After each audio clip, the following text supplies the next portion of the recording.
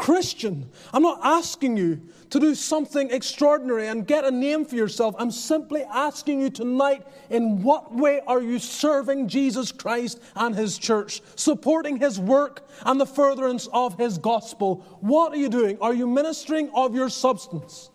It may be material, it may be physical, your energies, your ability to do things. But whatever the case, are you ministering? Are you ministering?